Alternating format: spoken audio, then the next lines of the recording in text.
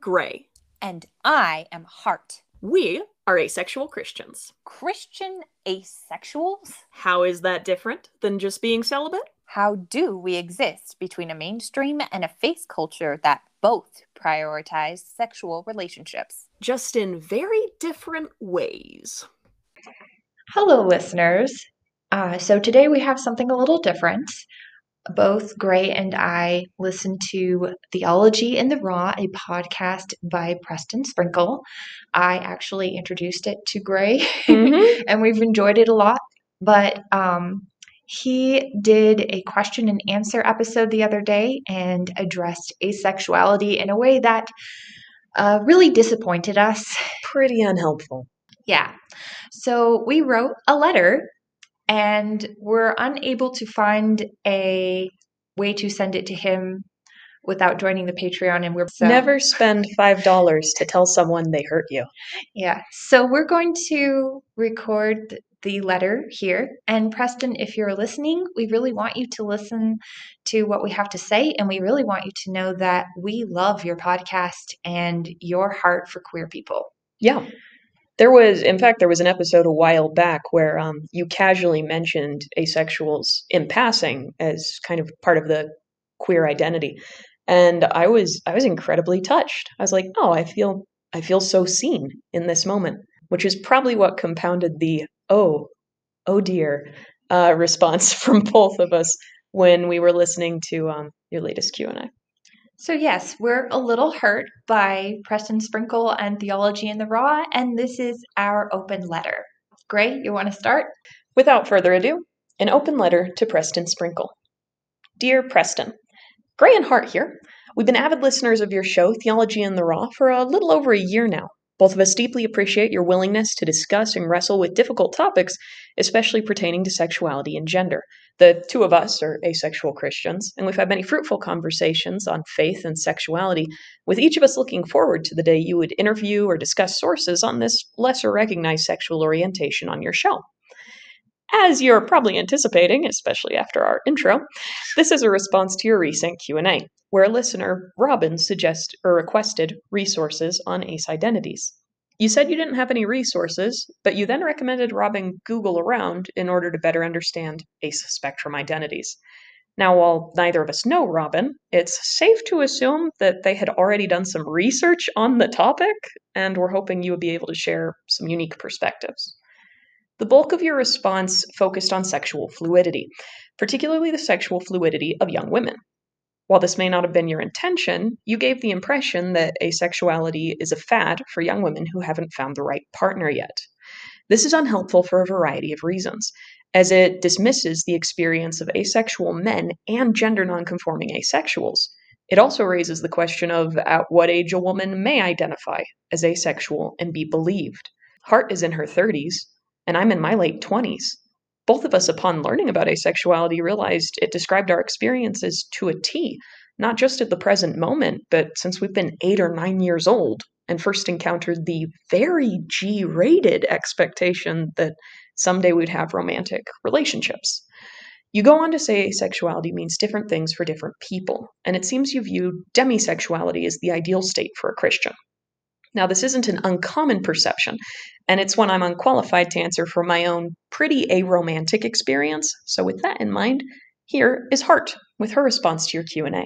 It made me laugh bitterly when you described demisexuality as being quite possibly the biblical ideal and awesome. My experience has not been awesome. For a long time, I thought something was quite wrong with me. I wished I was gay or completely aromantic, because my ability to experience romantic attraction clashed very much with my repulsion of sex. Often I would pray and ask God why He allowed me to be tortured in this way. One of the very, very few times I have ever experienced sexual attraction was towards a man I cared very deeply for and who is not a believer. That has been the source of much pain, and it is not brightened by any hope of finding someone else. Sure, maybe, but I have very different expectations for my future than your typical allo person. So why is the term asexuality helpful? partly because the terms society uses for lack of sexual attraction include damaged, stunted, broken, immature, emotionally repressed, or, most common of all, you just haven't found the right person yet. We have different expectations for the future than our non-asexual peers. This is not to say asexuals can't be married.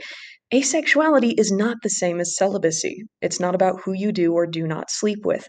And an asexual may be in a sexual relationship without experiencing sexual attraction in the same way a gay person may have a straight-seeming marital or sexual relationship. This is because sexual attraction is not the same as libido, and it's not the same as romantic attraction. One asexual may have a high libido but not fantasize or wish to engage in sexual activity with another person. Another may have a low libido but choose to participate in sexual activity with their partner. They're both asexuals. There's a popular view of asexuality as an internet orientation. However, the existence of asexual people predates the current conversation around it. Unfortunately, throughout much of history, lack of sexual attraction has been viewed as a medical disorder. This is all the more reason people should be aware of asexuality as an orientation rather than as a phase to grow out of or the result solely of trauma-induced sexual repulsions. In conversations with other asexuals, the body of the response upon learning about this identity has been a sense of freedom. We're tired of wondering if there's something wrong with us. And in Christian circles, we are very tired of being upheld as a standard of purity. Both Hart and I have eagerly awaited the day when Theology in the Raw would air an episode discussing asexuality. Robin's request suggests we aren't the only ones. Your response indicates you're not as interested in exploring this subject, to our sadness. It's understandable you aren't able to recommend many resources. Even in the LGBTQIA community, ACEs are not always recognized or accepted. If you ever consider offering Christian resources on the topic or you're interested in learning more, we would recommend beginning with reaching out to Jenna DeWitt. She actually has an excellent podcast episode on the podcast Where Do We Go From Here? Called I Wasn't Gay, but I Also Wasn't Straight. That would be a really good starting place for you. And obviously, we have our own podcast, but I mean, you would have already come across it if you're here. We designed this as a source of encouragement for asexual Christians struggling to find welcome in the church while acknowledging a queer identity. And a common theme has been how we're reductively perceived as pure in church settings because we aren't interested in sex, despite our assertions that a lack of sexual attraction is not a standard that should be applied to Christians, and asexuality does not make us better or more moral people or make our lives easier. Thank you for all that you do. This was written from a place of deep respect for your love for the queer community and willingness to hear views that differ from your own. We're going to continue to tune into your show as we appreciate the guests and subjects you bring on, and we hope you'll consider listening to and sharing the experiences of members of the asexual community on your platform. I've been Gray. And I'm Hart, and we approved this message. That was very PBS of us at the end there, wasn't it, Hart? Yes. Before we sign off, there were a couple things I wanted to mention that Preston Sprinkle did not mention in his little answer about asexuality that I feel are really important. So we've done this before on this show, but Gray, could you give us the attraction split model? The split attraction model. That one. I was like, oh, that old chestnut. Yeah, the split attraction model. Essentially, and I mentioned it in passing in the letter, romantic attraction is different from sexual attraction. You can be heteroromantic, you can be biromantic, aromantic. You can, as a person, generally be experiencing a romantic attraction, and that is a separate concept from the sexual attraction you do or do not experience. Also mentioned in there, the whole gender nonconforming thing, it really felt like his response was geared towards heteroromantic women. Yeah. Who said that they were asexuals. I'm not heteroromantic, I don't think. And you're pretty demi on the romance side of things. Mm-hmm. Yeah. So that's unhelpful as far as I think that it's important when discussing asexuality to understand that those are two different things. I also think that a really important concept is libido or sex drive versus asexuality, because it it seemed like the bulk of his response was the assumption that if you're asexual, you're celibate, which is not correct. We are both celibate. Part of that is moral framework that we happen to have, but which that part's complicated. Like we've been talking about in the intro for every episode, the whole, well, what's the difference between this and celibacy? I actually realized I was ace in conversations with friends who were turning to me as an accountability partner because of the sexual attraction that they were experiencing. And I was like, that's a thing that people actually feel. That's not made up. I know, which is very ace. So we appreciated that Preston did acknowledge that the umbrella for asexuality is kind of big, but I wish he could have gone into a little bit more of that. He just covered asexuality, which is the umbrella, Yeah. demisexuality, and gray sexuality. Yeah, he mentioned gray sexuality in a way that was basically like, it's probably not a thing. And what has been so interesting to me is meeting you and finding out more about aromantic asexuality, which is more where you lean. And as we've discussed in previous podcasts, we each have different struggles, with me having the feelings and do not.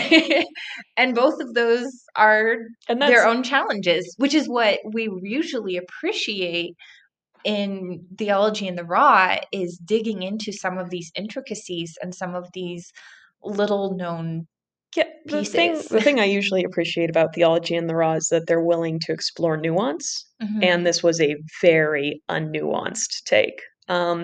Even in the kind of casual mention of not recommending conversion therapy, but at the same time, telling someone who's asexual, you just haven't met the right person yet, is a little bit conversion therapy-ish. It's a little, actually you just need to try more of the sex thing, or you have not had the good sex thing yet, and eventually you haven't met the right person yet. And we have both experienced that many times, to the point it's kind of annoying. It's kind of funny if it weren't so annoying. It's definitely also annoying. It feels pretty unkind to like my exes, because I have been in a few relationships, not so much out of, wow, I really want to be in a relationship with this person, as out of, yes, this is the social good that I should pursue. And then I get into the relationship. I know how it sounds, but that's how I am. And then I get into the relationship and I go, actually, I'm not interested in this long term. And I don't want to be unkind or hurtful to this person, so we should end this. But saying, you just haven't met the right person, seems pretty unkind to those people, because I'm not looking for someone who's good enough or magical enough to change me. And these guys I've dated were good, kind, caring people. 10 out of 10 would recommend to friends who were interested. But so yeah, the whole like, you just haven't met the right person. I'm like, I've had pretty good interactions with people. I just don't really, just no Romo. One last thing I wanted to talk about was Preston Sprinkle kind of wrapped the whole topic of asexuality in gender identity markers.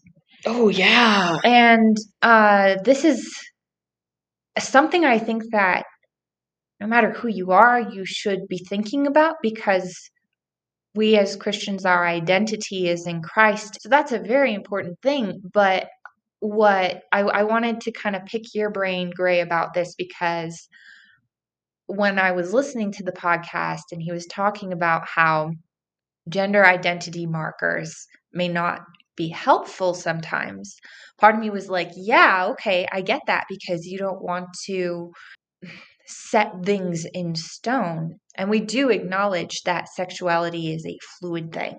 It can be. And can be. But also having the term asexual was really helpful for me, because I've had this thing for a very long time, and it was very disturbing, especially as a teenager. And then having the word and demisexuality particularly, and the split attraction model helped me go, oh, I'm not crazy. I may not be a broken, malformed person as I used to think I was. I think it's also worth acknowledging that he talked about victims of sexual assault who may have had, and people who may have had negative sexual experiences. I want to say that for anyone who is listening or who does identify as asexual as a result of such experiences, like, you are still very welcome in the community. Neither Hart nor I, just for the purposes of clarity, have experienced sexual violence. Yeah, Hart's nodding. I looked over. I'm like, I don't want to assume. I think we've discussed it before. Yeah, so this isn't this just saying that feels this isn't like when people say, "Oh, you're gay," yeah. because you had a bad relationship with your father and were abused by your uncle or something. Yeah. That's kind of how it feels. And the hard part is that we expect better from Preston, frankly, in that he's not a person who would say that to someone who is gay who is talking to him about it. He wouldn't be all conversion therapy on them. So it was just especially disappointing to hear those kind of thoughts. The other thing, and I didn't go into this in the letter so much, but there is the idea of asexuality as a kind of fad. And I just want to say that, I mean, throughout human history, there have obviously, I've heard one person say like, oh, but we just discussed them as spinsters or confirmed bachelors. Though that does also go for other parts of the queer community. That's not just aces. But we have like documentation of asexuality mentioned in the early 1900s. We have documentation of ideas of like sexual anesthetics, I think it's termed, or monosexuals in like some pretty unfortunate psychological stuff from the 1800s. I think Preston Sprinkle himself even mentions the Kiersey model, which has like which is a model of sexual attraction, hetero or homosexual, and on there's a marker that's basically X for it does not experience sexual attraction. And obviously, in recent years, we've tried to nuance and develop our understanding of that. On the identity marker, I don't see why it would be unhelpful. In an early draft of the letter, I was basically like, what's so wrong about someone saying, I don't experience sexual attraction, and then later on being like, oh, actually, I do. Like, I don't think that negates asexuality any more than, a quote unquote ex gay person negates like gay people existing. And I think it's helpful. Recognizing it helps me understand my own approach to the world, hopefully in a way that takes my blinders off to other people's experiences, which was a big part for me, as I've mentioned in earlier episodes, of having more love and compassion for people who otherwise I would be like, why are you sleeping around? Because I was a good, quote unquote, good little Puritan kid. So it's really easy to judge other people if you're not going through what they're going through. And yeah, that's one area where I personally think the identity marker has been really helpful. Also in finding people with some shared experiences and going, oh, I'm not a freak or a weirdo or a messed up subhuman being, which I know we've kind of thrown out those terms, but it's because they're things that we really have grappled with. That question of, okay, so what's wrong with me? I'm not gay, but I'm not very good at being straight. When I was younger, I always thought of myself as being gay adjacent. I didn't know what it was, but it's like, well, it's not that. Yeah, I actually, as a kid, I once had a girl who was bullying me at the time because I was mostly friends with boys, and she said like, "What are you, a lesbian?" And I said no, because that would mean I like girls. And then I was like, actually, all your friends are girls, so maybe you're a lesbian. And she did not like that. No, I was like, well, I'm not attracted to women, so therefore I'm not that, but also I don't fit in with whatever my peers are experiencing. And then unfortunately, when my friends who were male like started getting more into the whole sex thing when we were about 12 or 13, more like into ideas. I felt like they didn't we didn't really know how to connect after that. So yeah, this has impacted relationships in a way that makes me go, I guess there's something wrong with me. Like as a think 14, 15-year-old, I saw an old friend of mine from elementary school at a party, and he was there with his new girlfriend, and he wouldn't say two words to me because he was very focused on his girlfriend. And I walked away from that not thinking, oh, I liked him, or oh, if only he would date me, or if only I had a boyfriend. I walked away from that thinking, wow, so apparently this is what an interest in romance does to you, is it makes you mean to your friends. So yeah, having a term that makes me know I'm actually not broken. So I guess in some, we felt like the tone was Unhelpful. unhelpful and Dismissive. yeah. So if you're still listening, whoever you are who's still listening, thank you. My mom. Hi, Mom. Hi, Mom. Hi, probably my brothers, because you're great. Love you guys. Thank you for listening. And what's your ace moment for today? If Preston Sprinkle is still listening, this will be the point at which he's like, oh yeah, I can disregard whatever these people say. Because mine is that I'm playing The Witcher 3, which is a game with quite a few sex scenes, and I have successfully dodged them all. I have been playing an asexual demi-romantic version of Geralt of Rivia, where he really likes Yennefer, and I don't think they do anything other than kiss once or twice. I love that. It has been surprisingly easy.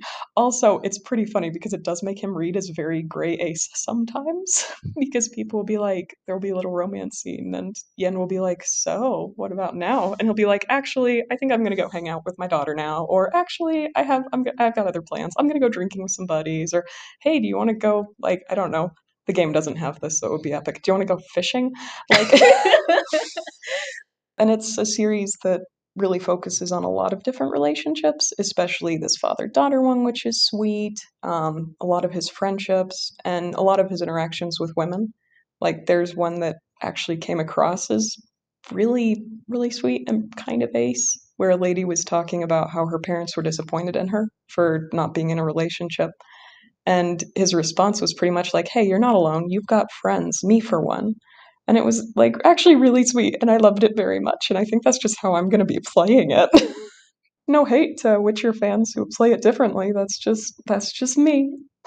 And CD Projekt Red put it in there, so I guess it was supposed to be in there somewhere. And we're thankful for that. Yeah. Personally, I'm really enjoying it. And for people who are listening to Preston who have heard about our Jenna DeWitt recommendation in there, I would also probably throw in a stat advice on Instagram who had a whole thing on what do you say to people who, tell you just haven't met the right one yet. Not a Christian perspective, but really good information on the whole asexuality spectrum stuff. And he's just a delight.